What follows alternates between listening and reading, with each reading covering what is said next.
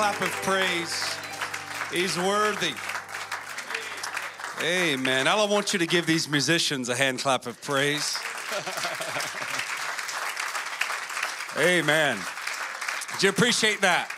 Good music. Amen. Good to have Brother Bobby Hayton here. Wasn't he wonderful? Give our Brother Bobby a hand. The rest of you guys are just normal. We're just used to it. Now go ahead and give them a hand clap also. Amen. Amen. God bless you to all of our visitors. Highway to Heaven, Brother Andrew, if you go ahead and play that. Amen. We just want to say welcome, amen, to the house of the Lord in 2023. Amen. We're still here. The devil's still here, but the Lord is still the Lord of hosts. Amen. Turn around and shake somebody's hand. Greet them this morning. Amen. Welcome all of our visitors to the house of God.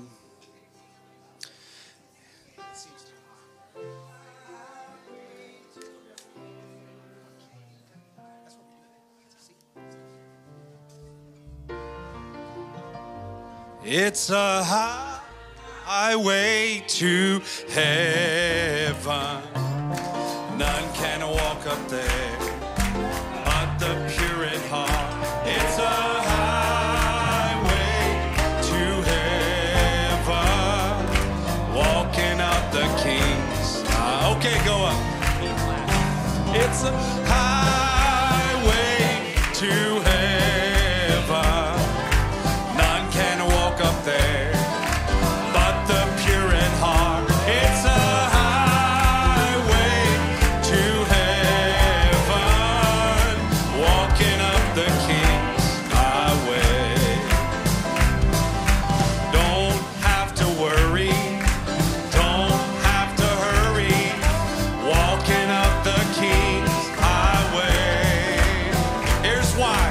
Christ walks beside me, His love to guide me, walking up the King's highway. Oh, it's a highway to heaven. None can walk up there but the pure in heart. It's a highway to heaven, walking up the King's highway. Give me a verse now. If way gets brighter, my load gets lighter, walking up the King's highway. There's joy in knowing with Him I'm going, walking up. Come on, clap those hands. Oh, it's a highway to heaven. Oh, none but the pure. It's a highway to heaven, walking up the King's highway. Well, you're not walking. Start while I'm talking. Walking up the King's. Christ walks beside you.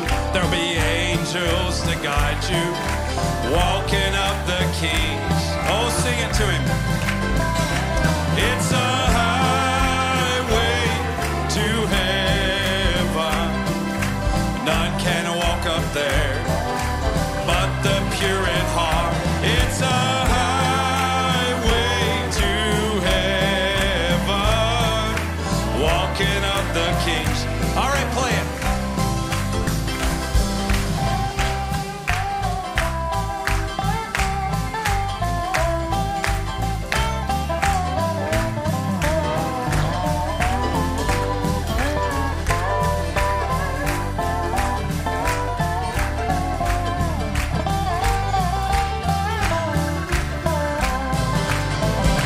It's a highway to heaven. None can walk up there but the pure in heart. It's a highway to heaven, walking up the King's highway.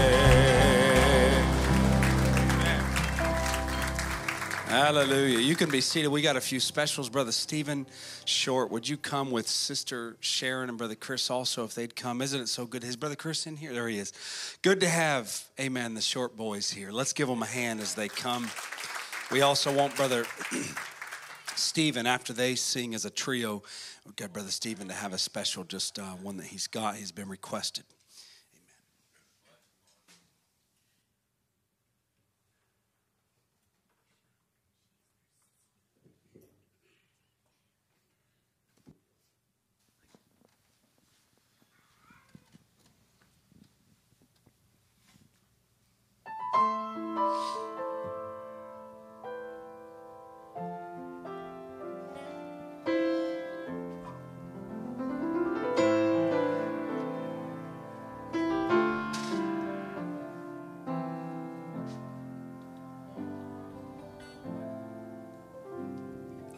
It's not just about the manger where the baby lay.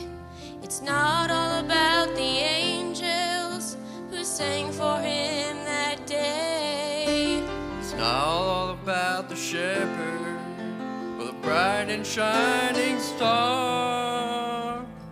It's not all about the wise men who traveled from afar. It's about the cross. It's about my sin. It's about how Jesus came to be born once so that we could be born again. It's about the stone that was rolled away so that you and I could have real life someday. It's about the cross.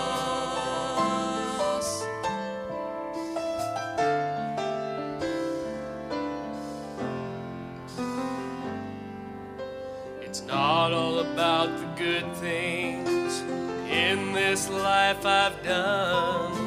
It's not all about the treasures or the trophies that I've won.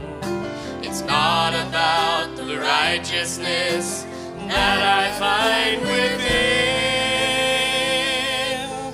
It's all about His precious blood that saves me from my sin. It's about the cross.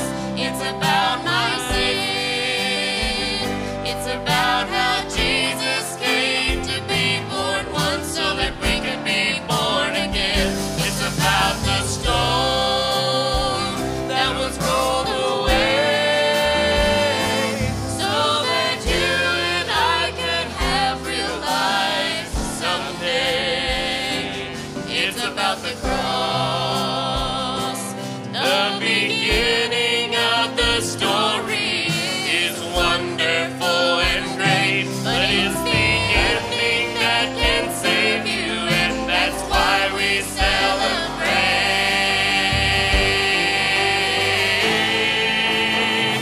It's about the cross. It's about my sin. It's about how Jesus came to be born once so that we could be born again. It's about the stone nailed to a tree. It's about how every drop of blood that flowed from Him when it should have been me. It's about the stone that was rolled away so that you and I could have real life someday. So that you and I could have real life someday. It's about the cross. It's about the cross.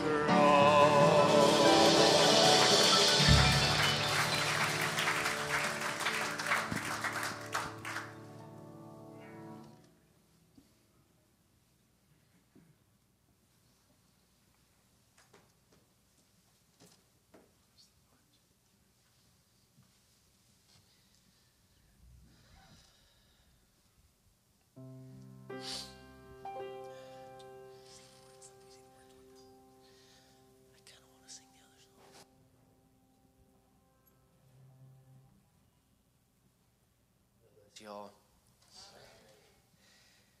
I sure love the Lord. This song here, I didn't give Brother Andrew any time to practice. So anyway, but it's a really good song, and I know I was asked to sing another one, but I think this one is. I think the Lord wants me to sing this one.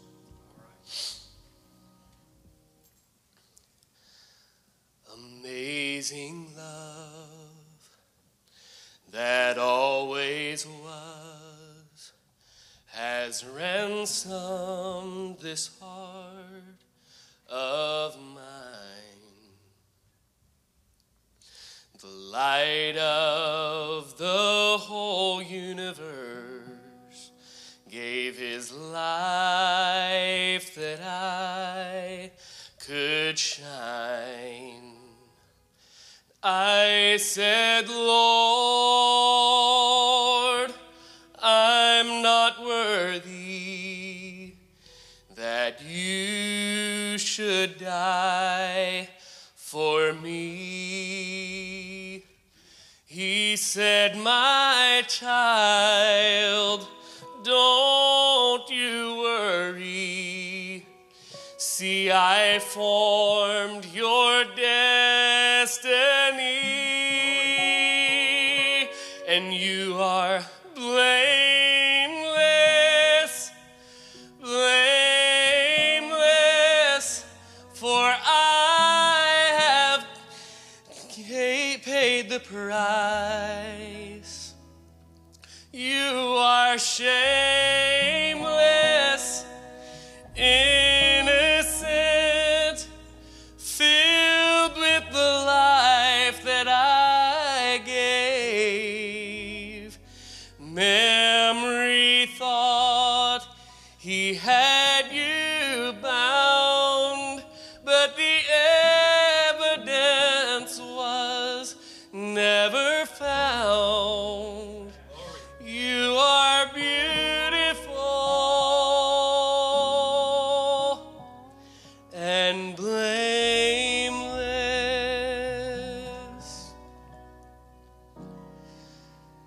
Unfailing love, with his own blood, he has washed my sins all away. The perfect Lamb was crucified that I might stand justified. But I said, Lord, I'm not worthy. You know my history. But he said, my love, can't you see that you are a part of me, and you are blameless, blameless, for I have paid the price. You are shameless, completely innocent, filled with the life that I gave. Memory thought he had you bound, but the evidence is never found. You are beautiful and blameless.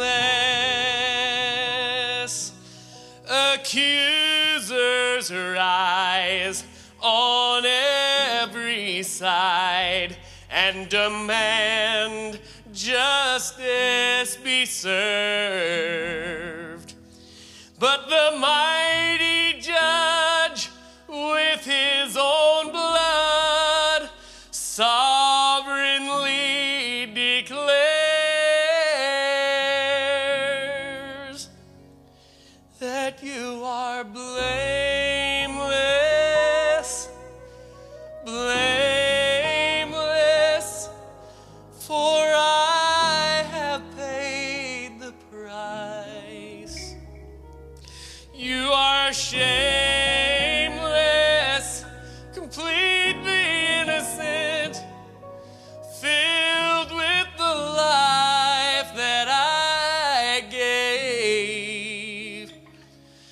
Memory thought he had you bound, but the evidence was never found. You are beautiful and blameless.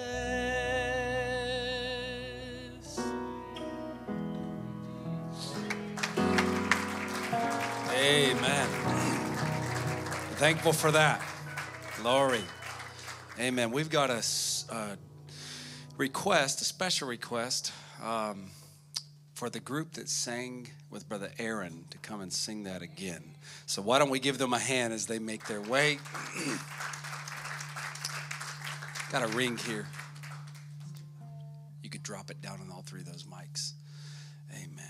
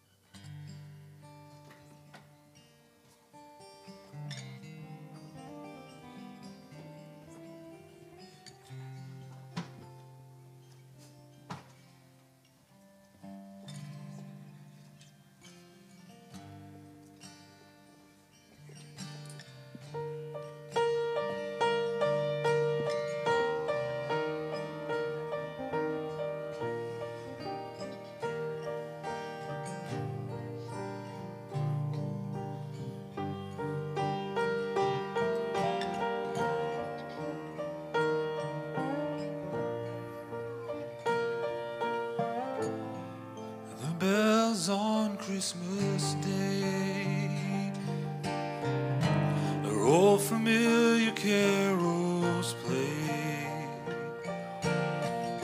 and mild and sweet their songs repeat. A peace on earth, goodwill to man, and the bells are ringing like a choir, they're singing. Peace on earth. And in my heart I hear them. Peace on earth, goodwill to man. And in despair I bowed my head. There is no peace on earth, I said. For hate is strong and mocks the song of peace on earth, goodwill to man. But the bells are ringing like a choir, they're singing. Does anybody hear them? Peace on earth, goodwill to man.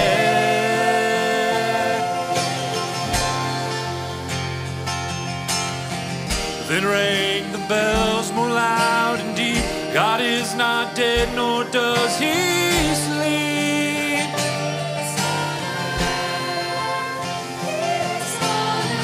The wrong shall fail, the right prevail, with peace on earth, goodwill to men.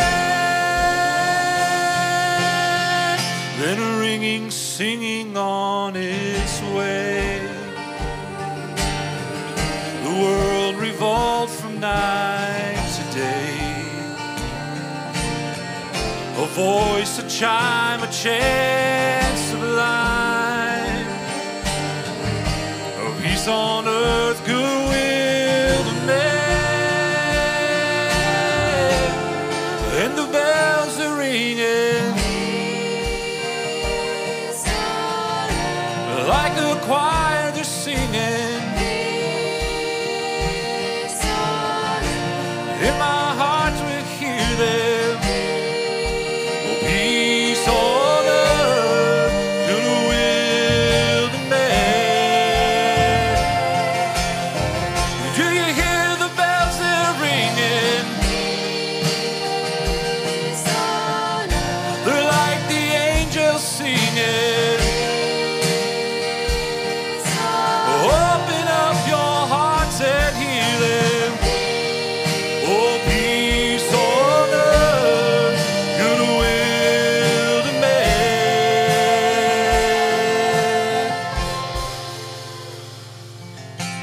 Peace on earth,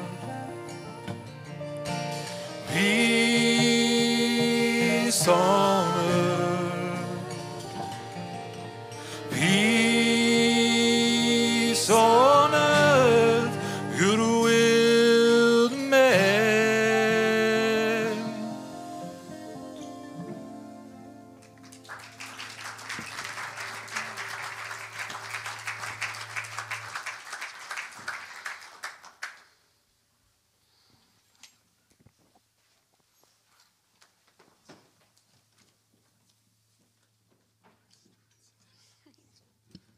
Amen. Let's give them another hand as we stand to our feet. Praise the Lord. Amen. It's 11:30 now. We're going to change the order of the service. Amen. So thankful for all the good singing and music and worship. Amen. I just want to always say, Lord, let us be pleasing in everything that we do.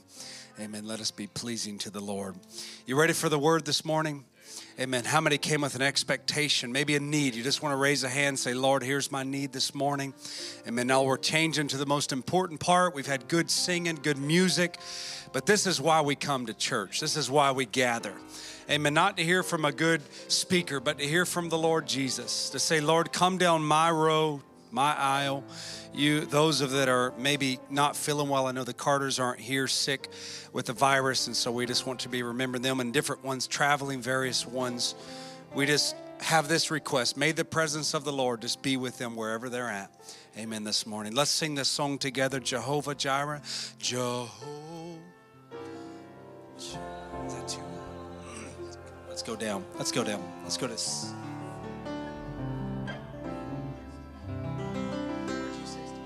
C. Let's go to C. Jireh. Could you raise your hands now? Sing it. My provider. You are more. You are more than enough for me. Jehovah Rapha.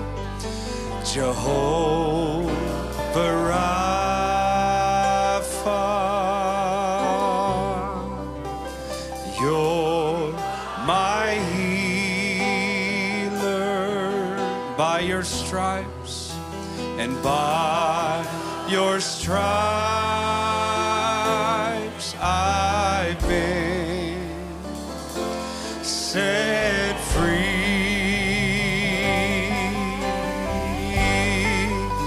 Jehovah Shammah,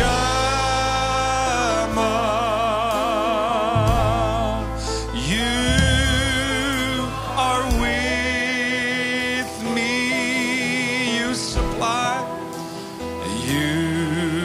supply all of my needs. Oh, my need. You are more than enough. You are more than enough. Oh, so much more than enough. You are more than. Oh, sing it one more time. For me, Jehovah Jireh.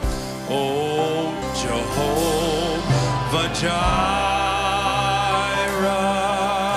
my provider, my provider. Just tell him that with your hands raised now. You are more. You are more than enough for whatever I need. For me, Jehovah Rapha, Jehovah Rapha. If you need healing, he's still a healer this morning. You're my healer. By your stripes,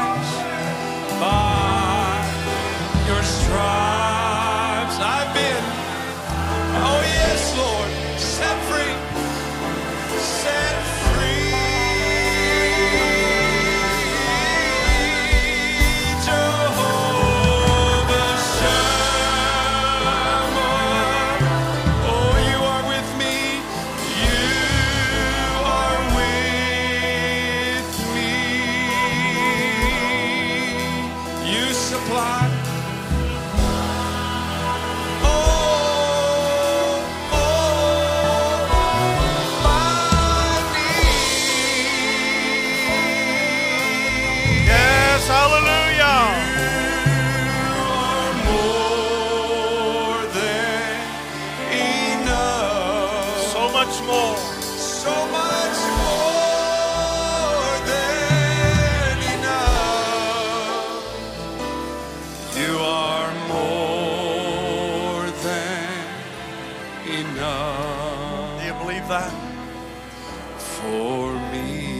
Hallelujah.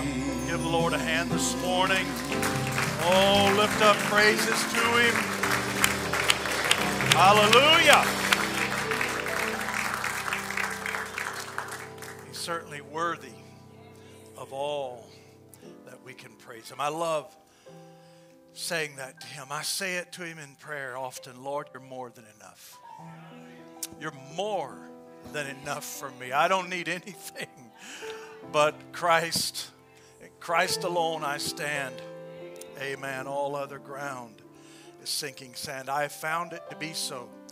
There is little value in life if you don't gain eternal life. Amen. We've made that point before. That's the real value of being given life here so that you can acquire eternal life. If you don't, then life's really pointless and really barely worth living at all. Amen. So we love the Lord. We thank him for a wonderful spirit of worship here this morning. God bless you all. We've got a couple out sick and a number traveling. We're going to go to prayer for them, asking the Lord to help them. Amen, sir. Thank you. Yeah. Please remember Michael Carter in prayer. He's 35 years old. Believer from Virginia that was diagnosed with liver cancer. He goes back to Duke on January 19 for CT scans and MRI. Please help us pray that all will be well. Also, Sister Phyllis has been communicating with me about her sister. We put it in the ministry team chat for prayer. And the brothers have been praying for this need. God is moving, and it's a little bit of an update here. There's a lot to it. I don't want to read it all this morning, but there's a prayer request for her surgery to come on Tuesday. So it was real touch and go. They didn't know what was wrong, and so now they've managed to figure out what they believe it to be. But I'd love to see the great physician just touch her before Tuesday morning, and this brother here and the different members of our family. I see. I don't see Sister Amy. I guess her and Sister Mina still not feeling well this morning, and Brother Mark and Sister Tabitha also in different ones. But we're happy in the Lord. Praise God. Happy to have all of you here, and some visitors, amen, still with us. Happy to have all of them. Praise the Lord. That was some fine music this morning. I was in the back room trying to study. It was so distracting, but not really. It actually had me just in the perfect frame of mind. And so I appreciate that. I appreciate our visiting brothers playing here with us. Amen. Brother Hayden's brother here and different ones. And so, amen. Be careful, brother, because when we like somebody, we tend to hang on to them. So watch out for that. Amen. Whatever you do, don't let them take you to the beach and get sand between your toes. That stuff is addictive. Amen. It's like a drug. So don't do that or you'll mess up. Amen. Praise the Lord. Other visitors in our midst today. Amen. Happy to have our homeboys here. Enjoyed that song this morning. Amen. And all the wonderful singing that we heard. We're going to invite you to the Word of God this morning. If you'll find Daniel, that's pretty easy to find. And then go 2 books over, you're running right straight into the prophet Joel. And so a lot of times those little small books are hard to locate, and I don't want to put anybody in a panic, so just find Daniel. Amen. That's a big one. And go 2 books over, you'll find the book of Joel. We want to read a prophecy quite relevant to us today. And then I'll be praying over these various sickness needs. Brother, yeah. Oh, I was pronouncing that Hayden. I thought it was a T. It's a D, Hayden. Okay, praise the Lord. All right, got that right now. Praise the Lord. I like being right. Amen. Praise the Lord. I want to speak to you today on the spirit of lawlessness. Amen. First, just leaping into the new year. How many are happy to be alive and well in the new year? I was looking through my morning devotionals early this morning, and of all the ones, I have a whole stack of them that I go through, and so oh, you're fired, son. Wow, you forgot to take up the offering. Amen. Oh, okay, it's Rusty. Brother Luther, you put the basket in the back there. And Brother Bram said no service is complete without taking up an offering. So we'll have it at the back, and you can give to the Lord as you go out today. Amen. Praise the Lord. So, brother, I was reading and I come across a devotional for January 1 from Charles Spurgeon. And, I'm guessing Brother Charles wrote that on December 31 because he's talking about how wonderful it'll be if tomorrow we get to go home. And he was just saying, the end of the year, what if this was just the end of all of our troubles and trials and it was all done and we were headed home tomorrow? Wouldn't that be grand? And then he kind of reflects, to say, well, if it's not, then we'll just carry on. We'll just keep on going. That's peace forevermore, but we have the peace of God now. Amen. So, they're in that wonderful divine presence, but we got that divine presence. So he kind of almost in a melancholy way said, so if it's not and we have to carry on, we'll just carry on. I thought, brother, oh my, I'm so encouraged by that today. I woke up this morning and I was thanking God. I said, Lord, you've given me another opportunity, another year to forge ahead. And I want to be in that number. Amen. In that number. When the redeemed go marching home, I want to be in that number. Praise the Lord. Joel chapter 2. We're going to catch verses 23 through 27. Now, I want to remind you, and I want to, for especially being a Sunday and the streaming and different things, and Brother Matt we'll be making a splash, an advertisement for it for our website. And it's up. Very good, son.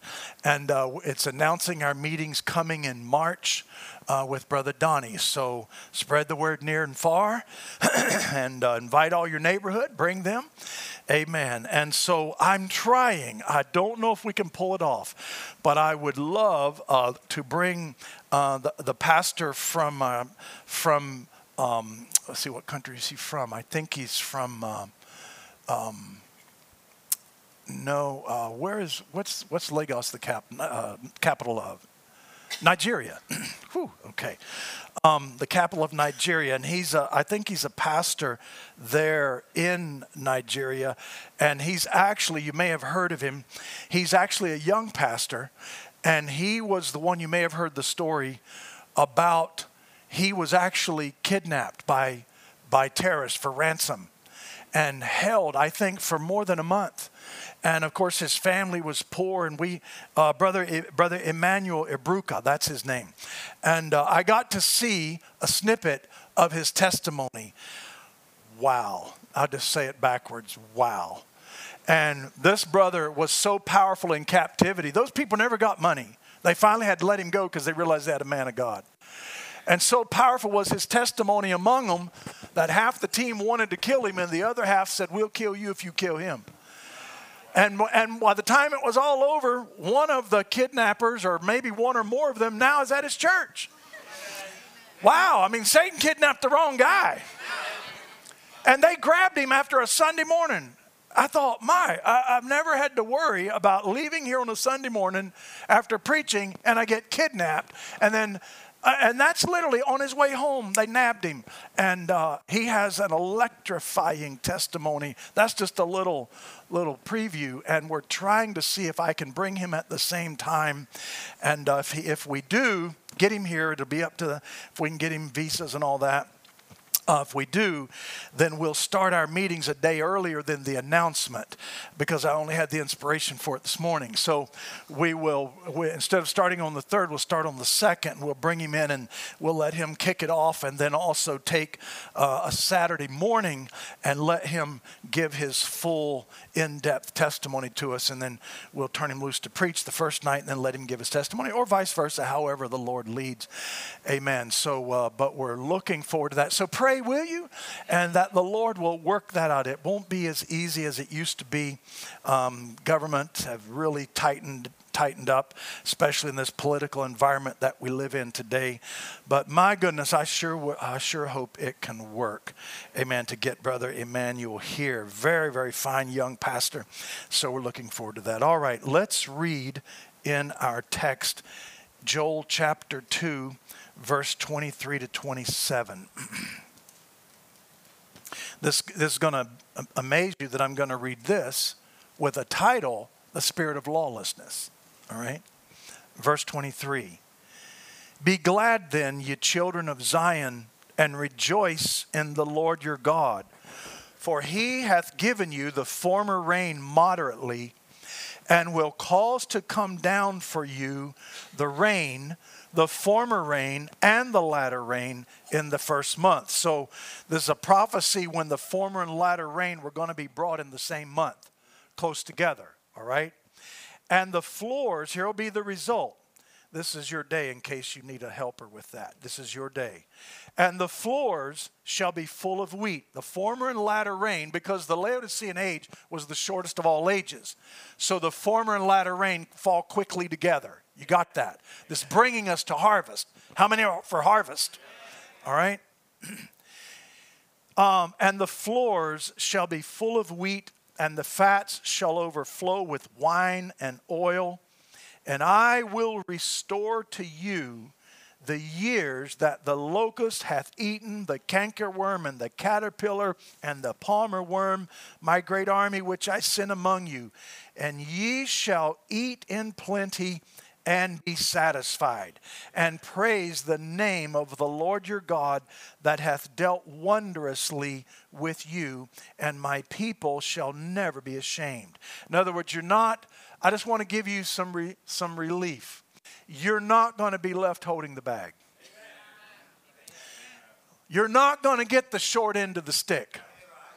Just relax. You'll never be ashamed. You hold on in faith in the word God has sent. Believe on him whom God hath sent among us. Let me tell you something. You'll have a great reward for it. And ye shall know that I am in the midst of Israel, and that I am the Lord your God, and none else. And my people shall never, repeats it, shall never be ashamed. Father, we thank you for your word this morning. We ask for your divine help now, Lord. There's much more, and I was having to take out whole swaths of my notes and put it to another time. Lord, it's just far too much to try to cover this morning, and we want to have it just laid out perfectly, Lord, trying to follow the leadership of the Holy Spirit. And I commit it all to you now in Jesus Christ's name. Lord, they're sick among us. Father, some of our own congregation here battling sickness and virus, we speak healing for them, Lord. There's requests that have come in, Lord, and family members in distant lands and states, Lord, and other brothers, Lord, from other places, and sickness everywhere. Serious cases, Lord, many of them. And I'm praying and asking, Father, for your great mercy on this request for the brother in Virginia, on Sister Phyllis's sister. You've helped her before, Lord. Help her again, oh God. For our brothers and sisters battling sickness and virus, Lord, I was having the brethren on the call-in today pray for this church specifically that this flu, virus, bug, sickness, whatever it is, be done and be sent into outer darkness, Lord. May it be so, I pray. Grant it now. We ask these things of thee in Jesus' name. Amen. God bless you, friends. You can be seated.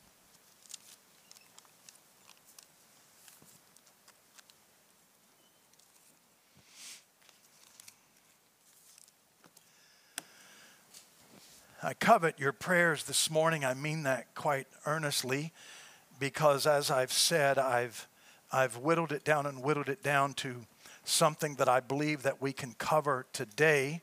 Hopefully, we'll be able to get to it all, at least everything that I would like to be able to get to. Amen. We'll leave it up to the Lord. Now, let me just try to wade into this as best I can, and it's been quite amazing to me this morning, because this is actually my second time ministering. I ministered the morning Bible study on our call-in show and our call-in Bible study that we have. And I was ministering along the same lines, not everything, but a certain portion of this. I was ministering it this morning, so that part, I'm thankful, is fresh in my mind, our study of the entire book of Revelation. So we're going to correlate that this morning a little bit. But also, even as I was driving to church, and all this is on my mind, and I'm thinking about, Christmas, the Christmas message that we brought the Sunday previous, and that meant so much to me, friends. And I was trying to emphasize to you, without going back, I'd love to almost go back and preach that whole sermon again, but some of the main points were to bring you up to speed on the fact that the kingdom of God is already being restored, and that's what the opening of the seven seals, the releasing of the mystery of God. You say, what was the seven seals? Give it to me in a short description. That's easy to do. It was the unveiling of the mighty God. That's what it was. He was hidden away under a mystery and revealed piecemeal down through the ages of restoration. The church, we know by the history, fell away, and we find certain little, you can find certain little points in history to correlate the prophecy. We find, if we look at the messenger that we would refer to him as Irenaeus. And there's different ways to pronounce that name. We'll use Brother Branham's way, because I love Kentucky grammar. And so, but we find that Brother Branham, when he comes to Irenaeus, he gives us a little clue that Irenaeus was the last messenger to understand the Godhead perfectly. He understood Paul's teaching on the Godhead. And when I say that, we don't mean that just that there's one God. We mean that there's God multiplied into his family. We mean that there's a many-membered parts of God's Godhead. Amen. And that it's not Jesus only, but because that's why the Jesus only group was wrong, because they didn't include his body in that. But once you understand that God has revealed himself through expression, then it starts to all come together and make sense. Then you don't get stumbled and trapped by the scripture's references to the humanity side of Jesus, because he was a complete 100% man. He wasn't half man and half God. He wasn't a demigod. See, he wasn't half man, half God. He was fully man, yet fully God, which is a paradox that can't be, but it is. And that's why it takes a revelation to understand it. And the great strength of revelation, say, I'd like to understand it. We're not talking about understanding the details of the doctrine and trying to dot every I, because even as ministers, there's certain elements of it that we even kind of shake our head a little bit and go, well, but here's the real secret. That when you are born again of the Spirit of God, the revelation that helps you to understand the Godhead is the revelation that helps you to know who you are. And in knowing who you are, you begin by revelation to understand your relationship to the Father. Then you begin to understand Jesus' relationship to the Father. So he was the fullness of the Godhead in a single body, walking the shores of Galilee, going about doing good. But God never intended to stay bottled up like that. And Jesus said, except they wanted to make him a king, he said, no, that's the wrong plan. Unless I die, I won't multiply. And multiplication has always been the plan. God expressing himself, and now it's the same God, not the fullness in a single body, but the fullness of the Godhead in a many-membered body. Amen.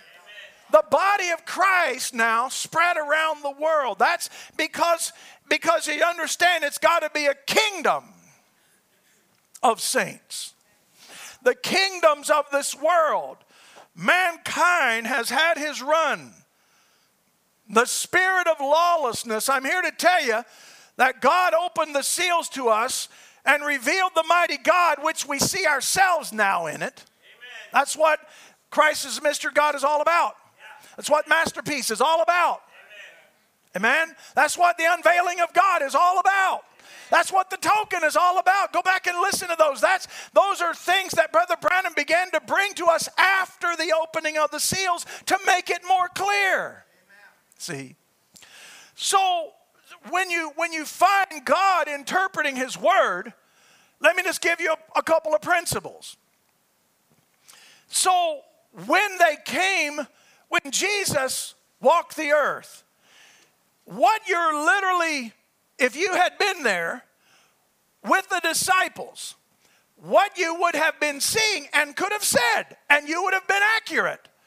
You could have said the text in the Old Testament, the text that was written and recorded by the prophets and by scribes like Ezra, who chronicled these things, and great prophets who testified of what Christ would be, that when Jesus came on the scene, text had migrated to flesh.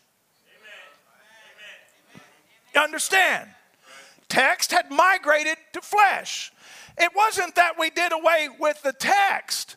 It was that now we have an understanding in Christ of what all the prophets, priests, and kings were about. It was as if the disciples could go, oh, now I get it. They were still struggling on the road to Emmaus. And Jesus started, and what did he do? He went back into the Old Testament, and he began to show his life in the Old Testament coming forward. And then what did he do? He first opened to them the scriptures. That's what a prophet did in the seals. Then he opened their understanding. That's what's happening right now. And then he opened their eyes. And when your eyes come open, the saints are going to be standing around you. And it's going to be over, and we're going to be headed home. And the text is going to become flesh again. Because Jesus in his life gave prophecy concerning the church. And when the Holy Ghost came into the church, Little while, the world won't see me, but you will. I'll be with you even in you. After a while, and they wrote that down. Wow, that's good. We better write that down. Well, after a while, that text became flesh. See? And then what did the church, what advantage did they now have? They could now go and say, you see this church here with all this power and signs and wonders? This is what was recorded by our Lord. He said this would happen. Just like Peter on the day of Pentecost. When they looked at their action and they said, you're drunk. He says, no, you misunderstand what you're seeing. This is Joel's prophecy. That in the last days I'll pour out my spirit upon all flesh. This is what you're seeing. That text has become human. So now go to Paul's teaching in text to say, oh, don't worry that I know you're troubled over the rapture, but just let me tell you, there's first got to be the lawless one. He's got to come and be exposed. Don't go thinking the rapture's already passed. It hasn't happened yet because there's first got to come a falling away. And he goes down through all of these texts. And today, you're seeing that text in flesh, in the world. You're seeing the lawless one in control of the world. Paul's words have materialized. Well, just keep following it because he said, don't fear, because the dead in Christ shall rise, and we which are alive and remain shall be changed, caught up in a moment, in a twinkling. I'm here to tell you that's going to become human. Hallelujah. And it can't help but become that because it's already underway. We're already, thank you, sir, we're already being transitioned. The soul part of you is already sitting in heavenly places. In Christ Jesus. I guarantee you're guaranteed not to hear that in 99% of the Christian pulpits around the world. I tell you, if you want to hear something like that and understand God's plan for you, that's why God sent a prophet and brought a message and broke the seals and loosed the mystery of Christ and gives you a revelation that you're part of that. And I know it's happening here in 2023.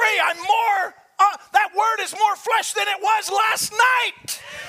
And my goal, say, what's your New Year's resolutions? I don't have any. I got a goal. That my goal and his goal will be the same goal. Hallelujah. So the spirit of lawlessness, we see it everywhere. It's permeated, every aspect of human life. Politics, religion, economics, science, education, the social issues. The whole fabric of human life is permeated. The lid was torn from hell. See, the Bible, that's not Brother Branham using poetic license. That's the book of Revelation. The book of Revelation shows, historically speaking, tying prophecy to modern events, that just before the first woe, which we know to be World War I, that just be the event that's happening in the book of Revelation, right as that is coming, before that happens, an angel is cast down from heaven and given a key to the bottomless pit. And a prophet ties that angel right back to Isaiah. How art thou fallen from heaven, O Lucifer, son of the morning? And he literally has a key to open the bottomless pit. And now, as Brother Branham said, the lid has been taken from hell and demon powers are streaming into the earth. Why do you think they decided to have a global war, something that had never happened? How did nations who were trying to prevent it, and kings and kaisers and czars and royalty were writing letters to each other saying, no, we don't want war. No, we don't either. No, we don't either. Stop your armies. Okay, I'll stop mine. Okay, stop yours. And they couldn't stop it because demon powers had already infected the minds of men and prophecy had to become material. They can say, oh, it's the assassination of this one. I don't care what Satan used as a catalyst. It's God's word coming to pass. So Satan is given an increase of power in the earth that he hadn't had before. He's got keys to the bottomless pit. Now, at the end of Armageddon, he's going to be thrown back into that pit and locked up. And all of his powers are going to go with him, and all of his influence will be gone. Whoa, happy day, happy day. That millennial reign for 1,000 years, I won't have to worry about the devil. Oh my. That's enough to make me run up the road screaming. Hallelujah. No wonder I say, hasten your coming, Lord. Even so, come quickly, Lord Jesus. And then you notice, you think it's an accident. It's impossible to be an accident. And that's the very same time that in 1906, right as Satan is released, he's cast down and he opens the pit and demon powers are streaming. And now turmoil starts in the world. But at the very same time in California in 1906, God is bringing an Azusa revival. Why? Because when the enemy comes in like a flood, God raises a standard. Hallelujah, to make sure his church could face the battles that it would have to face. I'm here to tell you, those seals were open because the battles you would have to face were unprecedented. They had never been seen, no parallel for it in history. Paul said and the book of Revelation said it's perilous times, a day like never has been before. You're in it. The lawless one is here, but so is Christ here. Hallelujah. And Satan has his material, and Christ has his material, and you're it. And I'm it. Hallelujah.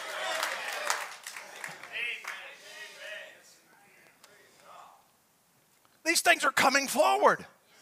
They're firing rapidly. This is a short, quick work. It's a former and latter rain all together, runs together quickly. The reapers from the Gentile harvest can scarcely clear the field. The field's the world. They can scarcely clear the field when the sowers for the next event are already entering the field to start sowing. And the Bible says the sowers are overtaking the reapers. Because the sowers for the next event is the spirit of Moses and Elijah to go to 144,000. But that can't happen till all these Gentile bride members, every name on the book has to be redeemed. Hallelujah. And we got to, and they're coming, the anointing, you say, oh, there's so much pressure in the world. There's so much. Brother Branham showed us that it's prophecy causing that. The darkness is getting congealed and squeezed because the approaching of the morning sun. Hallelujah. And as we are being perfected, it's actually causing the darkness of the world to become worse. But here's the ministry of the morning star. See? And so we find that before, that the spirit of Moses and Elijah trying to come forward. And they're saying, hey, you Gentiles, clear the field, man. Go into rapture. Get out of here. Go into rapture. We got to sow for the 144,000. And the bride is saying, all too happy to oblige. Hallelujah. Marching to Zion. Beautiful, beautiful Zion. Hallelujah. I'm happy to be a Christian. I'm happy to have a message. I'm happy to have the Holy Ghost. It's changing my life. And it'll soon change my body. Unmistakably, irrevocably, irreversibly. And I'll never have to come back here and do this again.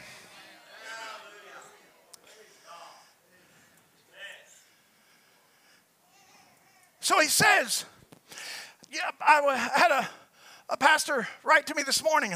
He don't have a clue. He said, I know you're going to be preaching soon, but I just got one little question on a little verse. He had no idea he's about to erupt a volcano because I was all on my mind, everything I'm saying now. And I couldn't believe. I said, you got to be kidding me. And I would show you my text log. He's asked one question and I went, but he's a great teacher in his own right also. And we were rejoicing back there in the back room. And I said, man, you got me ready to preach now. And I'm just getting ready to come out. So we're not going to take the time because I won't get to my main part. I haven't got to my main part yet. But we find that he asked for a comment on Genesis 4:15. Now, Bible readers understand that this is the threat to not kill Cain. And God put a mark on him and labeled him. Marked him, said, don't anybody kill him. If you kill him, then there's going to be a 7 times punishment. See? And he was saying, what's your take on that? I said, well, brother, to me, that scripture is the perfect, if you want a perfect antithesis, if you want a perfect contrast, perfect contradistinction, Genesis 4:15, contrasting with Revelation 6:6, touch not the oil and the wine. See? That's God warning his family, don't kill Cain, because that would have made sense. That would have been the logical thing to do. Hey, this guy is Antichrist. Let's kill him before he can multiply. Fix the problem. Well, it wouldn't have fixed the problem because Adam had already fallen and all nature fell under him. And the problem was not Cain multiplying. The problem was multiplying through sex because it wasn't the original way. And so even though under holy matrimony, it still comes the wrong way. And so no matter what, no matter how much Adam and Eve had skins of blood, no matter how much they did, all children would be born in sin. But God is warning his family, listen, you're not going to be able to destroy him. There's going to have to go 7 cycles. I'll deal with him in the end. Don't you try to do that. See, now you remember Brother Branham picks that up in the church age book. And he starts talking about how that, he says, even though the Antichrist had great power in the dark ages, he was not able to completely stamp out the family of God. You remember that? He got them down to just a little sliver, but he couldn't finish them. And Brother Branham comes back and he says, and neither could the church. With all their signs and wonders and preachers and teaching and everything, neither could they destroy the Antichrist. Almost like a war of attrition that's going to last for 2,000 years. Because the principle had to remain. In Matthew 13, when they said, Lord, there's tares among the wheat, shall we destroy them? He says, no, let them grow together. And at the harvest time, I'll separate them out and I'll bind those bundles. And that's plural. That's plural. Bundles. Because Revelation 17 shows how that she had names of blasphemy. Names of blasphemy. Noah, give me Revelation 17. Let's catch it while we're thinking about it. So we'll start at verse 1. All right. And there came one of the 7 angels, which had the 7 vials. This is Elijah, of course. It's at the end time. He's carrying that 7th vial. Talked with me because, look, you're about to read the context of the end. So we know which angel it was. All right, it's not an angel 3 coming to teach church age 7. All right, it's 7 to 7. And there came one of the 7 angels which had the 7 vials and talked with me, saying unto me, come hither. What message of all the ages after Paul did this? Elijah of this day. I will show unto thee the judgment of the great whore that sitteth upon many waters. Verse 2. It's very clear who it is. With whom the kings of the earth have committed fornication. True? And the inhabitants of the earth have been made drunk with the wine of her fornication. Could I get an amen? Amen. Yes. This is the age of lawlessness. Verse 3. So he carried me away in the spirit. See, John representing the bride. It takes this messenger who also has the 7th vial to show, not only the one to identify Christ, but he's got to identify the Antichrist. Because the bride needs to know. And there can't be no guessing. It can't be great thinkers under the man age, as brilliant as they were, they could get it wrong. And even if they got it mostly right, this had to be all correct. Because this would have to annihilate any charge against God's family. She's going to have to receive a word that literally justifies her as though she never did it in the first place and takes her all the way back to Genesis. I thank God for a messenger and a message in this day. So he carried me away in the spirit of the wilderness, and I saw a woman sit upon a scarlet-colored beast full, catch it, full of names, plural. Full of names of blasphemy, having 7 heads and 10 horns. Now, take it down, Bubs. So it's names of blasphemy. That's why when it goes into Matthew 13, it's bundles. It's tears. It's bundles. Not a bundle. It's bundles. And because it's all of these blasphemous names of man-made denominational systems who at the end time are secure under the umbrella of the beast system. Oh, friends, you can't make this stuff up. This is so perfect. And what happens, you see, that's why you have to see that, say, why aren't we gone? Because that has to be on the earth first. He's got to bind them and bundle them, and that's what the Confederation of Church is all about. And I don't know that, we certainly don't go all the way to the point where you can't buy or sell. The bride's all right. We already know she's gone by that time. But before the bride can leave, that has to materialize. That text has to come behind flesh. And there have to be denominational churches who think they have the gospel, but what they have is a blasphemous name. Because they have rejected the word in this hour. They were fine for their day. God used them in their day, but now those great leaders have died off, and now they've become worse than the mother whore.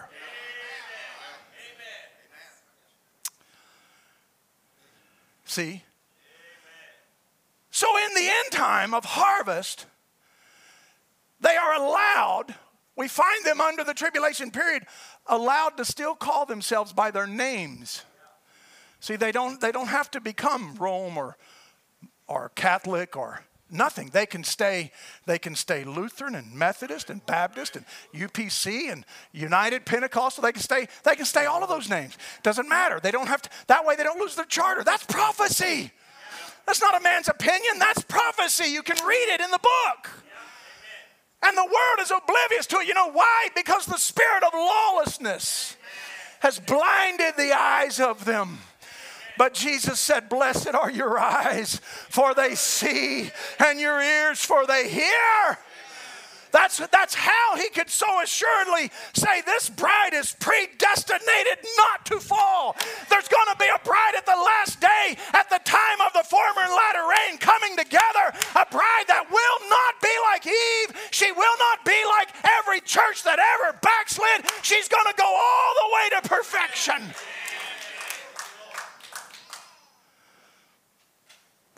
So, Revelation 17 then is being interpreted all the way back in Genesis 4.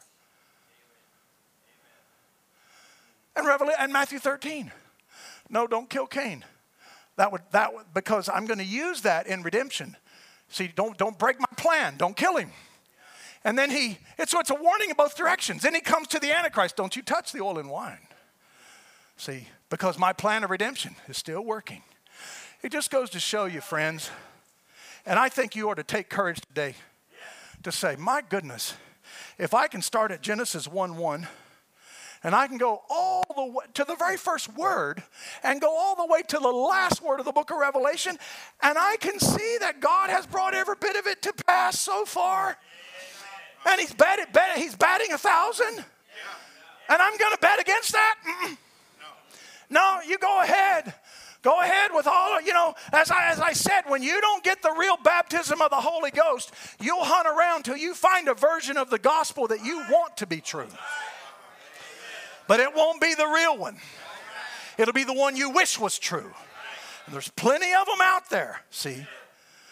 So now comes the kingdom being restored. See, so now So now when he says here, let me go back to our opening text, all right?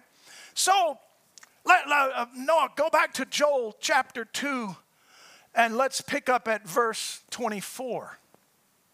Read through it a little slower this time. Perfect. And the floors shall be full of wheat, and the fat shall overflow with wine and oil.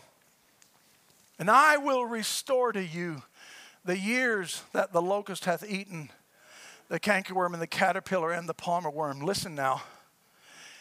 God is naming all four of them so that you understand there's nothing not going to be restored. So all the years that Satan destroyed the church, all your life, everything Satan has ever done to you, you're coming back to the kingdom, friends.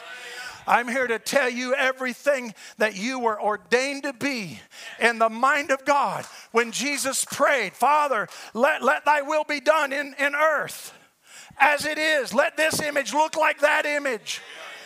You have an image that God has in his mind of you. And I'm here to tell you, when you go soaring through the skies, you're going to be back to that image. And I don't care what Satan has taken, and I don't even care if you were culpable and helped him. Jesus Christ is giving it back. This message is restoring all that was ever done to me.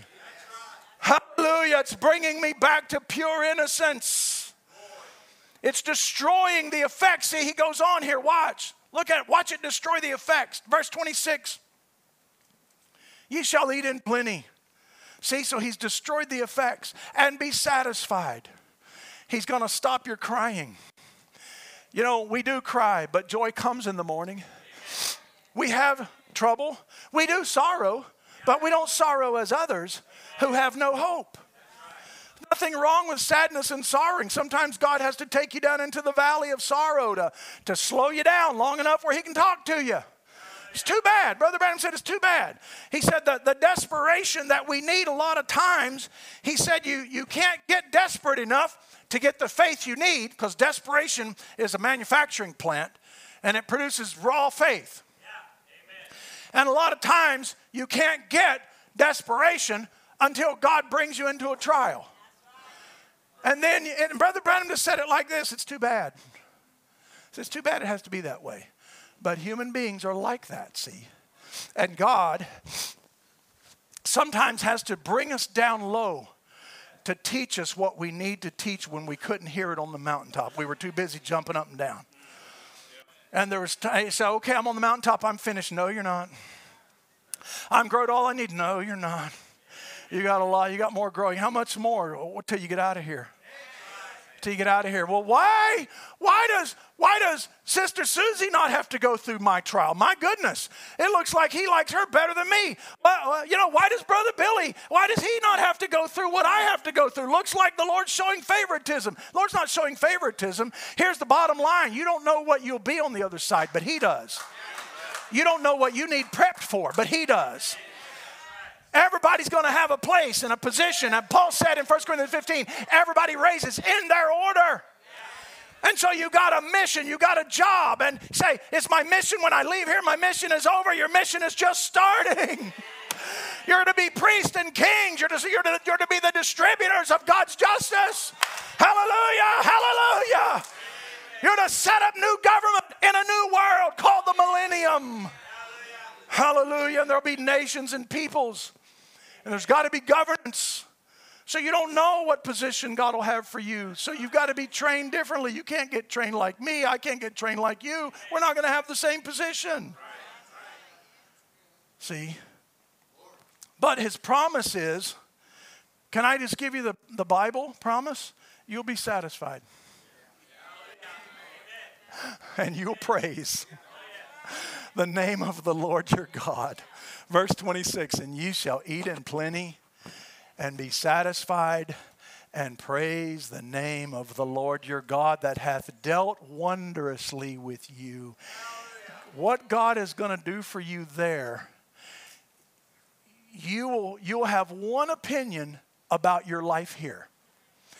Say, how is your life down there? God has dealt wondrously with me. Oh, man, but I saw you crying and weeping and pouting and a bad attitude, and you quit church and you stopped paying your tithes and you criticized the song leader and the deacon, and but I'm redeemed. And he cleaned me up. Well, what's your opinion of your life? It looked pretty hard. No, the Lord was dealing wondrously with me. I didn't know it, but all of that was wonderful. All of that hardship was wonderful. See, my people shall never be ashamed. Ye shall know that I am in the midst of Israel. I'll tell you something, friends. That is oftentimes when we're in our darkest hour. Isn't that true? We wonder, where's God? There's coming a time you'll never wonder that again. You're coming to a reality where you will know that he's in your midst and that he is the Lord your God and none else. And all those other things you worshiped were vanity. And God has redeemed you. My people shall never be ashamed, he says again at the end of verse 27. So, we find then that he's coming to restore. So the effects, so now here's what I want to get to. So the effects of the former and latter rain falling together, slash the opening of the seals, slash the mighty God unveiled, slash the revelation that has come to us, and that the revelation that you pray for every day. Amen. There's nothing you should pray for more than that. See, it's amazing how many things we pray and ask the Lord to give us like Santa Claus. And we think of God more as a vending machine, you know. But really, what you should be praying for is not an extra zero in your bank account or 3 or 4 model year improvement on your vehicle or a house with an extra 10,000 square foot or a few more friends or likes. That's not what you should be praying for. Above everything, you should pray for revelation. Because there's nothing to give you such prevailing faith as revelation. Revelation of who he is, and then you see who you are, see? So he's restoring all that Satan destroyed. And that's beautiful, because the end game is, and it's happening now, that we get the same power, signs and wonders and divine energies that the apostles had. Amen. This thing has come full circle. Yes. Listen, you know, it's amazing to where we talk about miracles and things that happen, and we've got testimonies of even recent miracles, impossible situations. Yes. Where God, by his supernatural power, by simple prayer, that's all it took. Just simple prayer. No one had to cross the sea. No one had to go up to heaven and bring it down. All you had to do was pray. They shall lay hands on the sick, and they shall recover. And you get Brother Travis and Brother Matt walking into a man with no chance of life. He has terminal cancer and a goiter on the side of his neck nearly as big as his own head. And all they do is just tell him what the word says. And they give him a testimony of another sister. Faith stirs. They lay hands on him, pray for him. Just a simple thing. And now the man's alive and healthy and not a trace of impossible to cure cancer. That's Book of Acts stuff. See? That's discerning of spirits and the Word of God. What is it doing? It's separating out the believer from the make-believer and the unbeliever. See? And it's beautiful. And God's doing it. See? And so this is the restoration of all that Satan destroyed. You know, I get to be restored back to the image that he saw of me before the foundation of the world. That is the very words I pray for many of you. And the Lord laid it even upon my heart to pray that. It started with a particular family that I had a burden for in South Africa, preaching meetings. And I come out of the meetings and I'm weeping uncontrollably. I can't even stop crying. And I'm in my bungalow. It's in the middle of the night. I don't even know what's wrong with me. And I'm weeping and crying, Lord God. And I get on, I said, oh, I got to hear some worship music. I write a text, hey, Deb, will you go to your piano, sister, and sing this song and record yourself and send it to me? I want to hear that song. She's like, sure, Godfather, we're happy to do that. She gets, I don't know what time it was. She gets out of her bed or wherever she was, stopped cleaning or whatever was going on, and she sits down at the piano. I can hear kids playing, and she's pounding out a song. She loves it, and I love it. And I sit there in my room and listening to that. I'm in another continent, over the 7 seas, and I'm sitting there worshiping in spirit and in truth. And you know what happens? The Lord comes on my heart, and I've got a particular need, and the Lord begins to speak to me, and I can hear him forming my words. And he's saying, this is, because they asked Jesus, teach us to pray. And the Lord said, I'm going to teach you to pray. Pray it just like this. Lord, bring them, the family in my mind, bring them to the image. Today, bring them a little closer to the image you saw of them before the foundation of the world. And it wasn't even very long after that, the Lord started expanding it, saying, pray this about them too, and about them, and about them, and about them, and about them. So, I don't know what's happening in your life. I don't know, you might be getting a spanking for all I know, but it might be my fault. The Lord might be pulling rugs out from under you. Sorry. But that's what pastors do. It's what shepherds do. They pray for their sheep. I got a painting in my office. Sister Dorothy painted it. It's a one-off. There's not another one like it in the world. She painted it just for me. I said, Sister Dorothy, I see myself. It's in the late night. I'm standing in a field. All my sheep are bedded down asleep. And I see Jesus standing on a rock. And I'm standing there as a shepherd. And he's the great shepherd. And I'm gesturing to this one. But Lord, what about this one and this case and this need? And he's gesturing, saying, okay, for this one, do this. And for this one, do this. And you go in my office and look, Sister Dorothy painted my vision. It came out of my mind and came onto a canvas. And I don't know what's happening in your lives, but Brother Jason finds himself often saying, Lord, for this family, for this brother, for this sister, for this teenager, I pray today, that you'll bring them a little closer. Don't let them go to bed until they come a little closer to the image you saw of them before the foundation of the world. See, he saw the life that he saw of me before the foundation of the world. That's why he taught us to pray. Thy kingdom come, thy will be done in earth as it is in heaven. Thy will be done as in heaven, he says it in Luke backwards, in heaven, so in earth. See? So our actions then become literally, friends, I don't think we realize at all times that our actions are more often than not becoming the expression of God's mind. And I think I'd like for you to go into 2023 with that at the front of your mind. Because the whole plan of redemption at the end time was to produce a bride who would be the flesh expression of the invisible God. That he would be seen by the world in you. So you want a prayer for tonight? Say, Lord, thank you for this wonderful day. Give me a good night's rest. And in the morning, when I rise, give me a little more Jesus so that I can go forward and I can be a greater expression of you. Friends, don't pray for anything till you get all of that. That's becoming my all-consuming prayer. Lord, more and more and more and more. Less of me, more of you. Less of me, more of you, till there's none of me and it's all of you.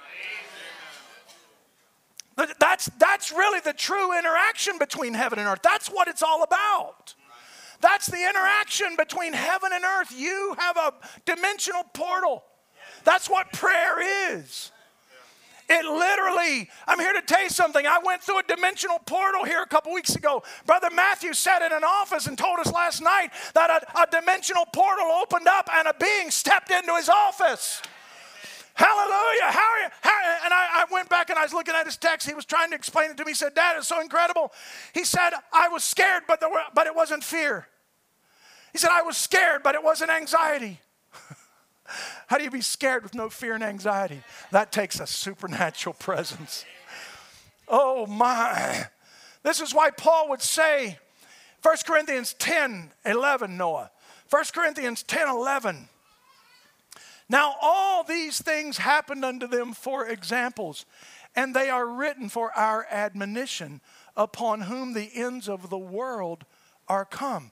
So without the mind of Christ restored back, the whole purpose is to see these great secrets in the back part of God's mind.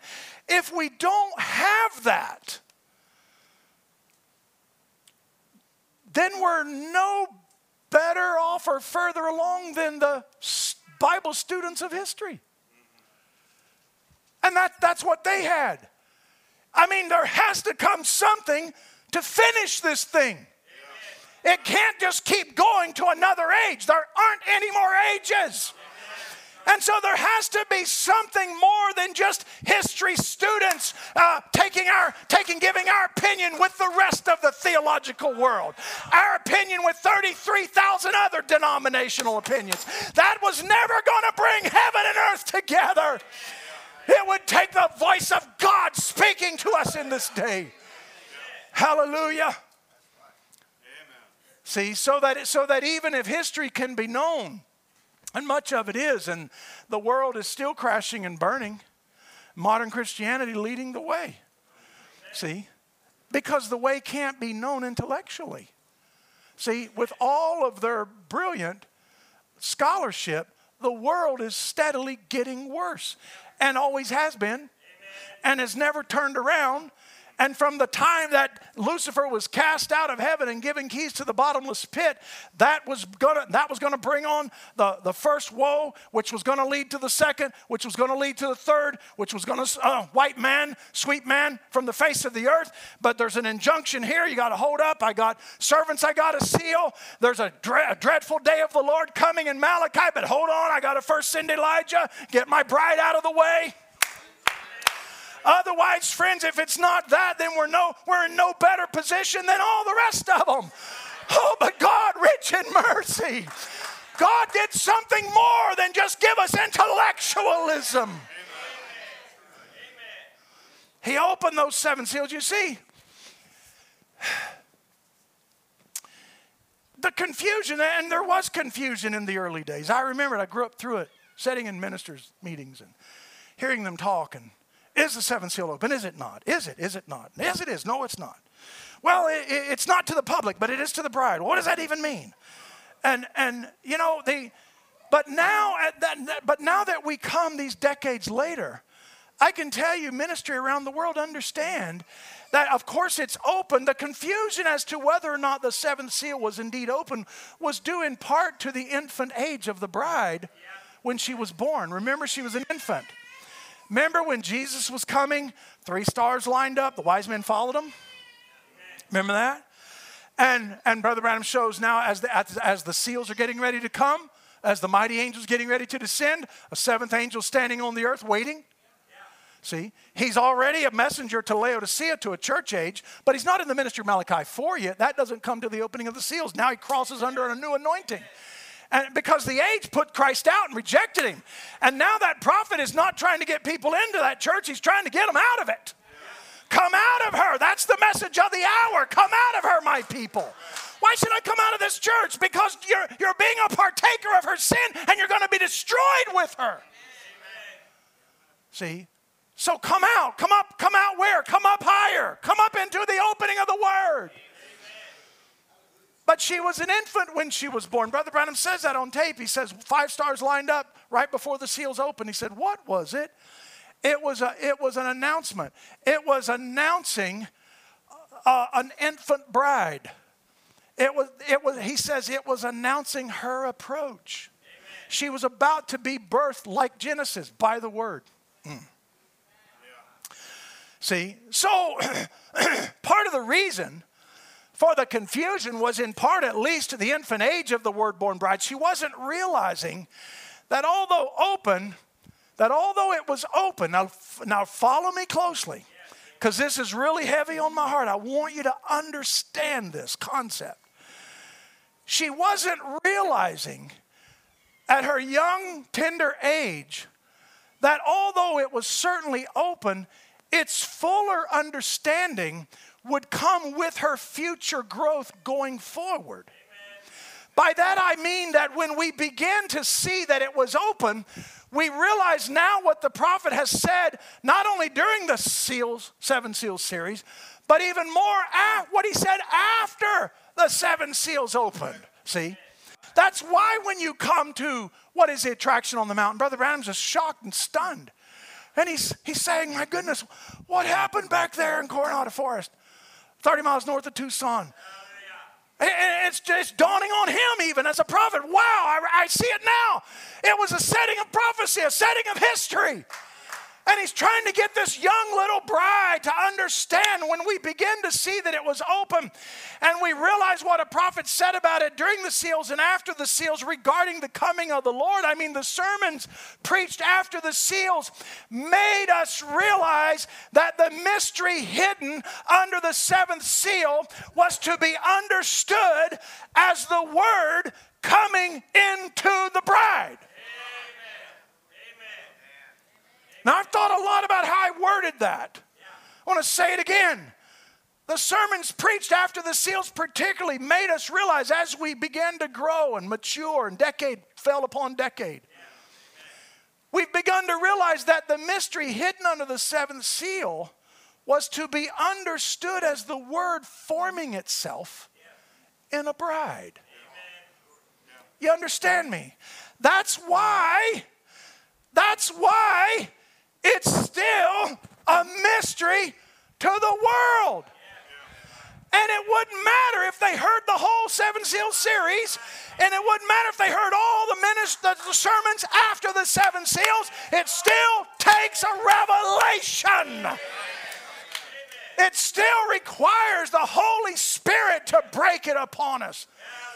The greatest revelation we can have, and the one Brother Branham taught us to pray for above all other revelation, was a revelation of who we are in Christ. This is why we spend so much time getting the devil off your back about your past failures. Let me say today as an authoritative voice, he has no charge against you that God will hear. This bride stands flawless. She's a flawless diamond. And he will not hear a charge against her. This is what the opening of the seals has done. That's the super weapon of mass destruction that the devil doesn't want you to know, see. That's the one we wield against the devil.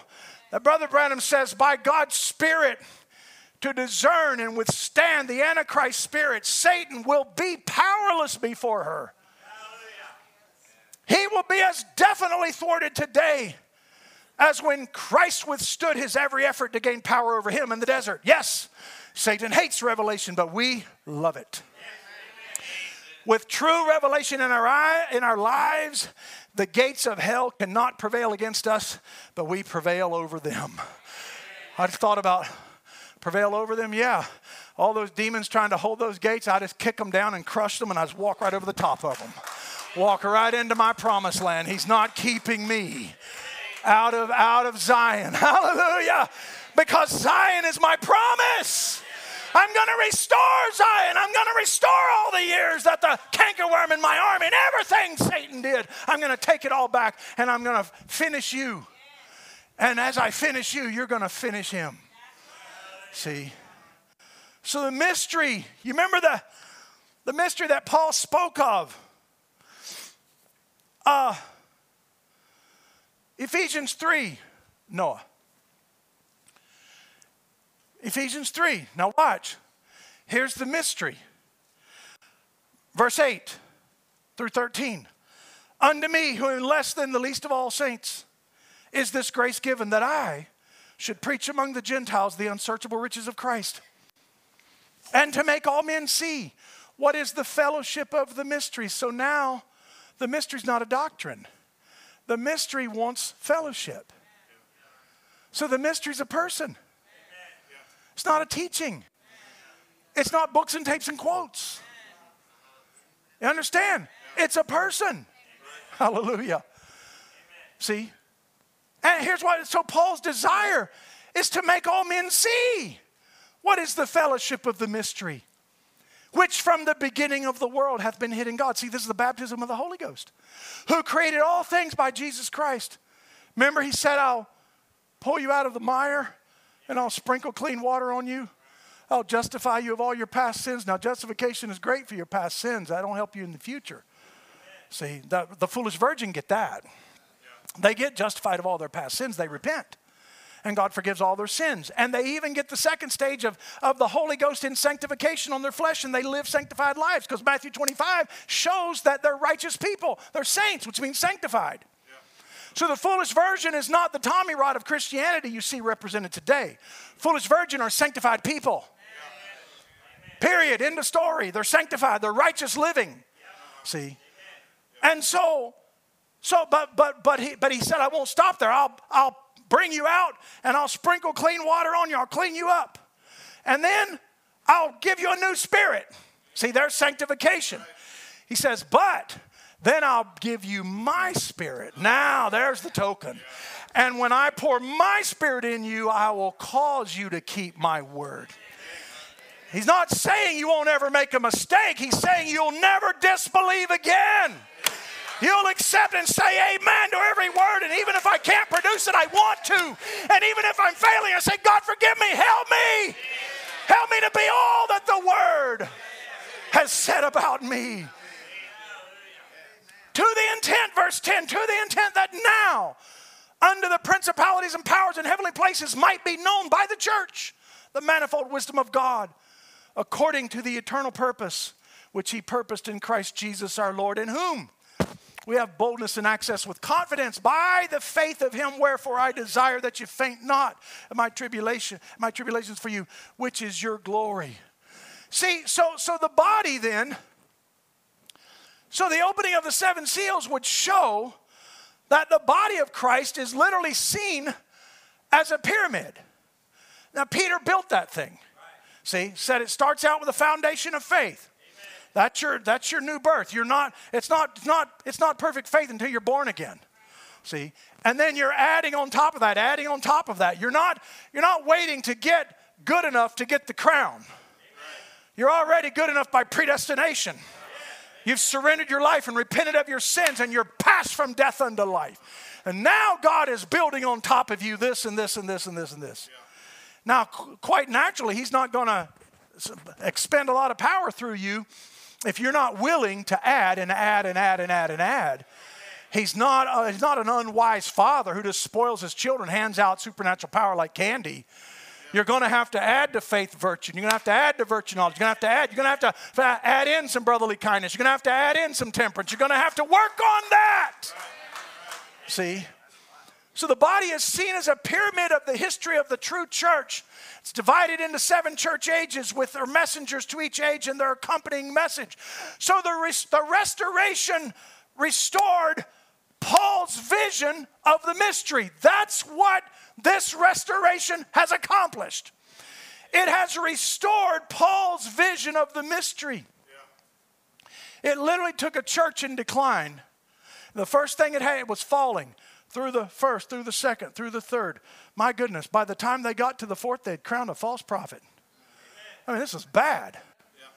See, I mean, it's where Satan's seat is. Goodness gracious. See, and so God's got to first stop the decline. Arrest it. Turn it around. Okay, Luther, you ready? Yes, sir, Lord. All right, launch. And we start building it back.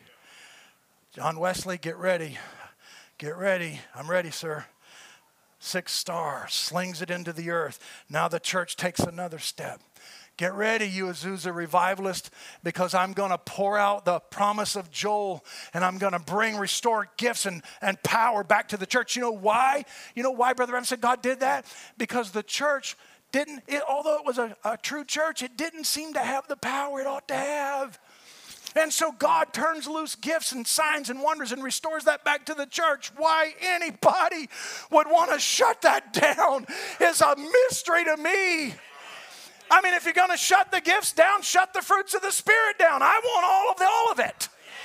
I want all the fruits and all the gifts, and I want all the operation. I want all the complete liberty of the Holy Ghost. We don't have to be afraid of that. We're a mature bride. We're not an infant bride anymore. We're not chasing after Pentecostalism. We got the real Pentecost, the true foundation of the church. Hallelujah, hallelujah, hallelujah. That's what we're enjoying today, friends. That's what the seals restored to us. I'll not give away my inheritance. It's your inheritance.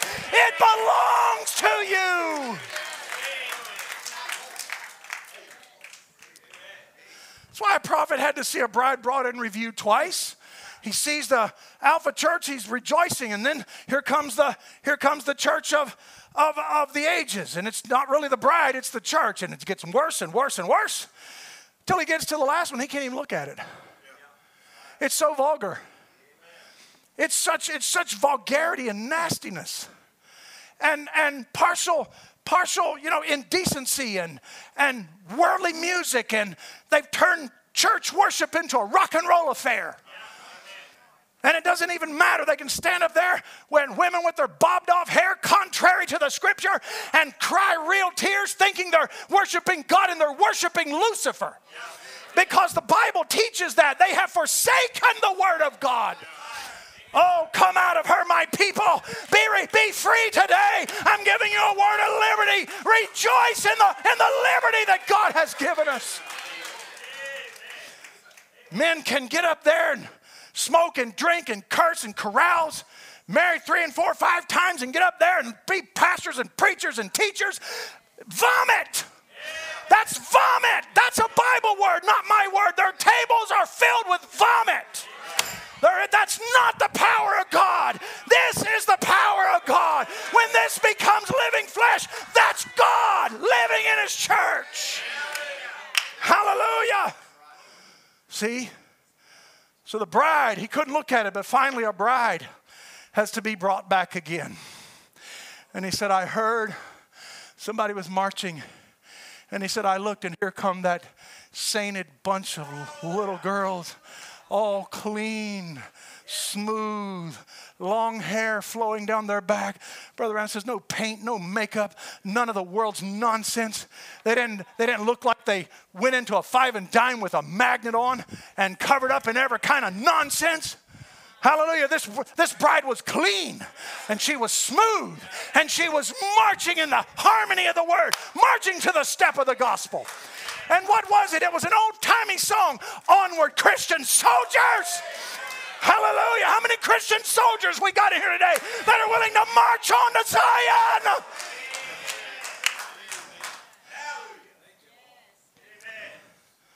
Oh my. She was marching to the rhythm of the word. That sheet music that Jesus Christ composed himself. Oh, go listen to Shalom. Go listen to the masterpiece. It was a symphony. This bride was to play out the music that he wrote. This is music, see. He wrote this. Oh, friends, do you understand? Do you understand that this isn't a report card? This is a marriage book. I'm not graded by some report card. I'm in love with the King. Oh, I'm in love with the Word. It's changed my whole life. It's changed my whole appetite. It's taken the things of the world away from me. I don't desire those things anymore. And the Word is now becoming behind skin. Oh my, oh my, oh my. The kingdom is being restored. Do you believe that today? They want to run up and down the road and say, there's a non-negotiable. Oh yeah, what is it? You have to believe the Trinity. Really? So you understand Paul didn't believe what you believe about that. Neither did Peter, neither did John. So does that mean they're out?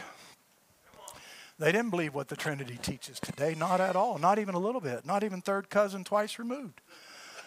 They didn't believe it at all. You know, Paul knew exactly who he was. It's the Word of God. It's Christ. It's Christ seeking to live in you. That's the Godhead. It's Christ expressing himself from Genesis in a family and letting it go through the whole plan of redemption and restoring it back. And that bride is literally living the sheet music of the word. Oh, there's non-negotiables. You better believe there's some non-negotiables. First non-negotiable is you must be born again. Won't do you a bit of good to join a church, put your name on a book. Wouldn't do you any good to join this church. You actually can't join it. We don't have a membership. But it wouldn't do you any good to just sit here and be a carnal believer. You'll still miss the rapture. You'll still show up one day on Sunday, hopefully you will, and you'll be sitting in here by yourself. I don't want that. I don't want that for not one of you. I want us all. I want all yous guys. As my Pennsylvania friend used to say, I want all yous to make it. You must be born again. See, and another one. There's two. I would say two non-negotiables. The world tries to make the Trinity a non-negotiable. There are two non-negotiable elements to redemption in the last days, and neither one of them are a construct of human intellectualism. Amen. You have to be born again by the baptism of the Holy Ghost. Yes. And the only way that comes is when God reveals his word and you agree and say amen to every word that he has revealed. Every word that he reveals, you have to say, me, Lord, me, right here. Me, count me in, I'll take it. That's me, I'll believe it. I'll not only hear it, I'll receive it and I'll act upon it. Amen, hallelujah, I'll act upon it. See? And then in the last day, we had to have the perfect word. It had to be restored back because it was Paul's perfect teaching that was taking them to a body change, only they backslid. And so it began to decline. So if he's going to get a bride raptured, he can't come with some partial truth in the ages. He's got to have a vessel that can go all the way back and pick up Paul's original teaching by prophetic inspiration and bring the full message back to a full bride who can have full faith and get a full body change. So another non-negotiable, it had to be a prophet. That is non-negotiable. It had to come through a prophet because you had to be born again by the Holy Ghost. And prophets they rightly divide the word of truth. Amen. I could just keep going. I could keep going. We'll catch it for another time. I'm already into overtime. Stand up with me, friends.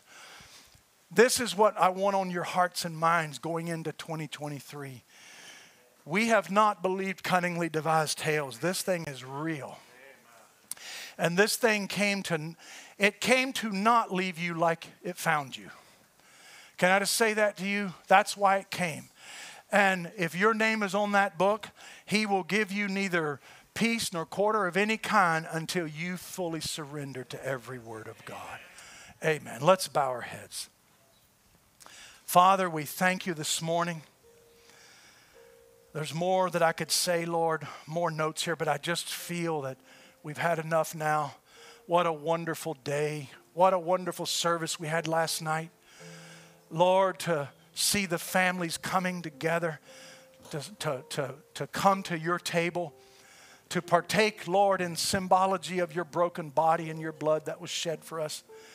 It's thrilled my heart, Lord, to see teenagers coming, saying, I'll take the way with the Lord's despised few. Not ashamed to step up to a table and partake of the Lord's body and blood, figuratively speaking.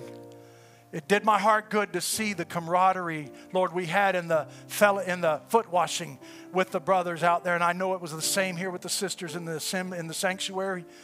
Lord, these are great things that you're doing, and it's a great time. It's no time, Lord, to be asleep at the switch or idle. It's no time. There's no time to let the world lure us away. Oh, Master, how we need fresh vision for this new year. Bring it to us, Lord.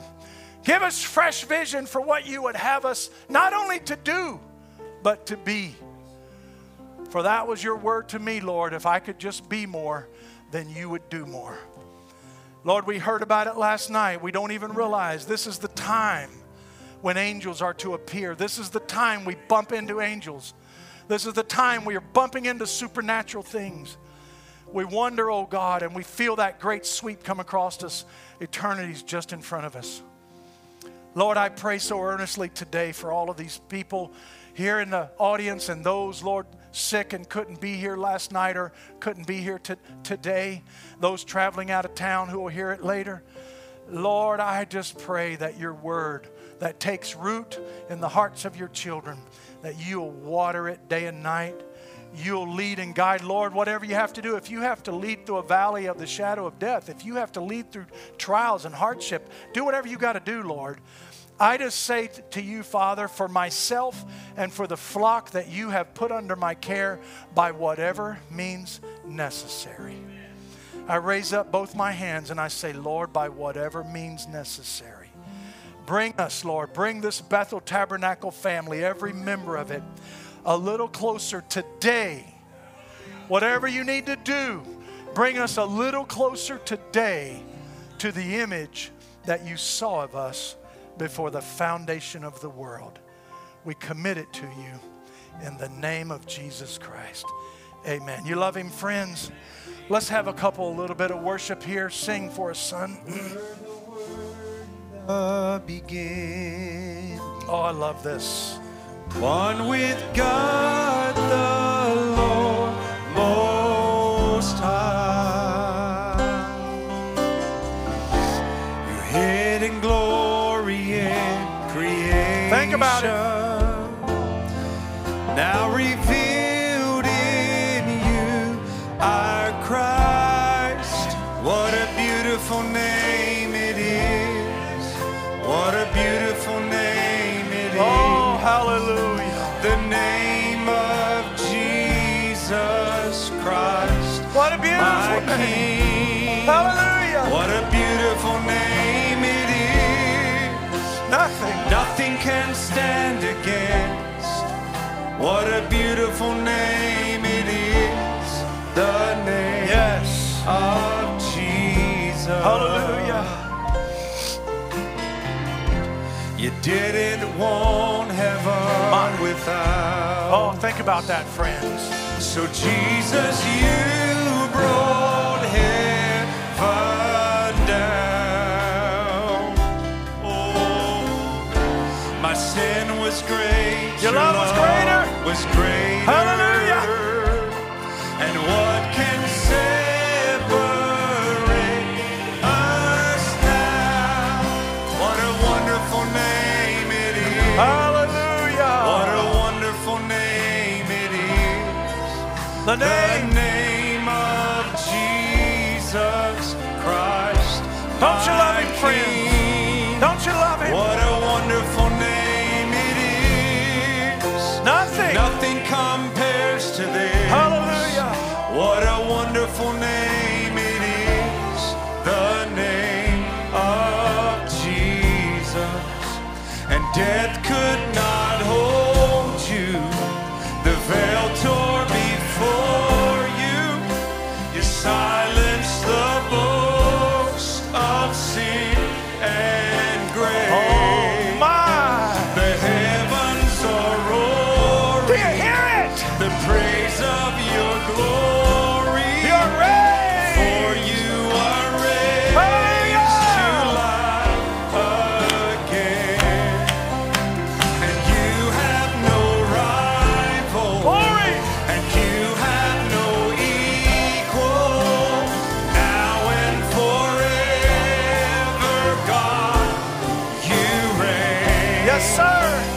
Yours is the kingdom. And the glory. And yours is the glory. The name. Yours is the name. Above all names. Above all Come on now. Here we go. What a powerful name. Yes, Lord. What a powerful name it is. The name of Jesus Christ. My King. Oh, what a powerful name it is. Hallelujah, Lord. And nothing can stand against. Yes,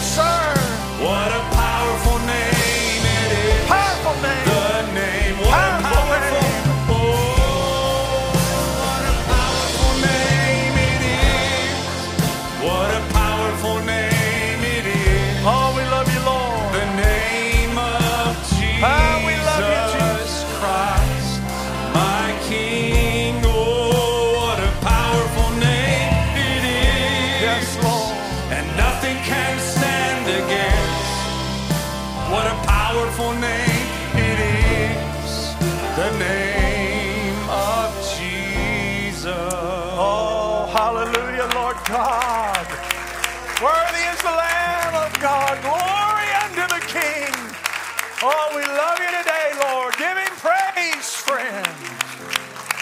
Oh, my. He who has given so much to us. Can we give him our praise? Can we give him our lives? Can we give him our heart and our mind and all? Not just give him our, not like Brother Branham said, Samson, he gave his gifts to God, but he gave his heart to Delilah. Oh, wow, how messed up that was. I just say, Lord, I don't want that to be me. That's my example to not be like that. I love Samson. I'm going to meet him someday. We're going to talk about him and say, buddy, I learned a lot from you. I learned what not to do. Amen. Praise the name of the Lord. I'm glad the Lord exacted revenge on all of his enemies. And the Bible said Samson killed more of God's enemies in his death. I mean, that's God.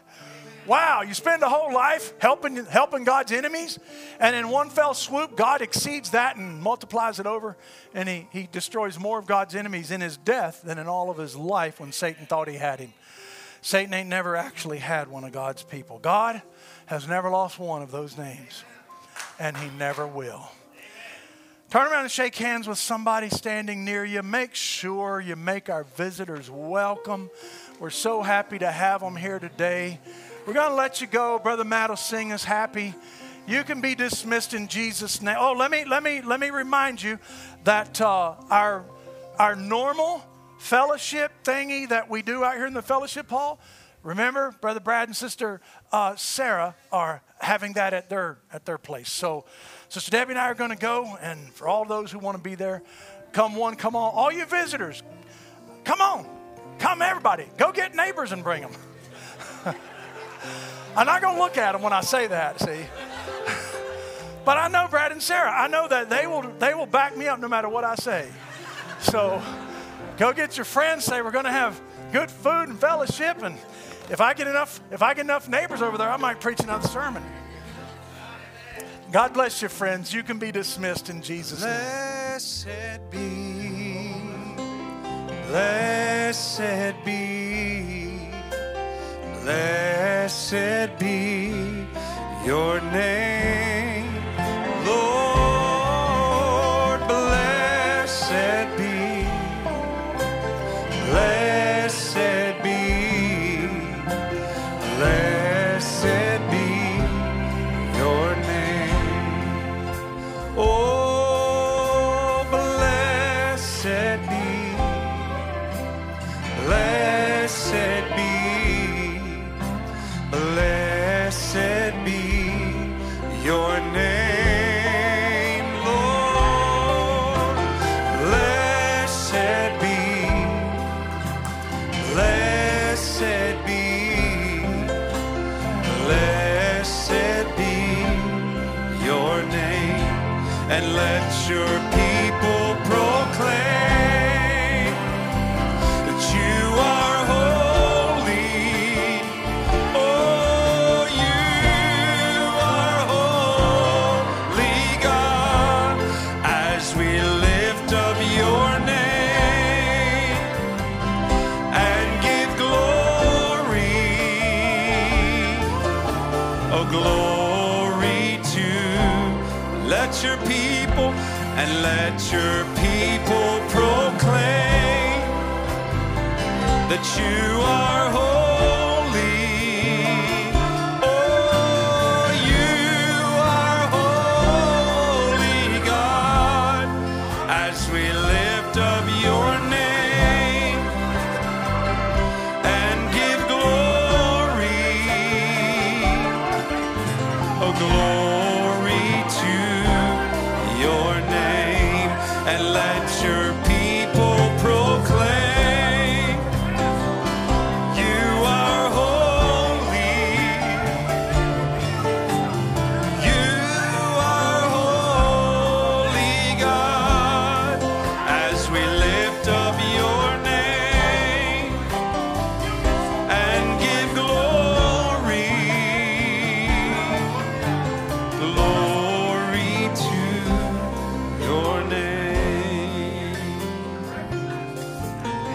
blessed be, blessed be, blessed be your name. Blessed be, blessed be, blessed be your name.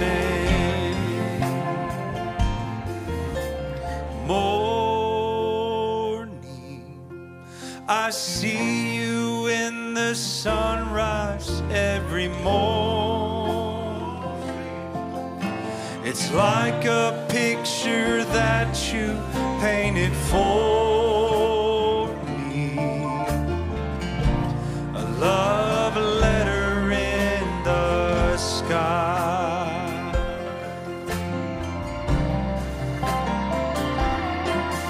My story, I could have had a really different story, but you came down from heaven to restore me. Forever sing my life.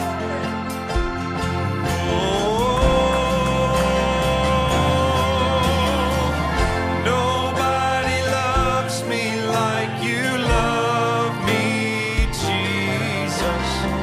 And I stand in awe at your amazing ways. I worship you as long as I am breathing. God, you are faithful and true. Nobody loves me like you do.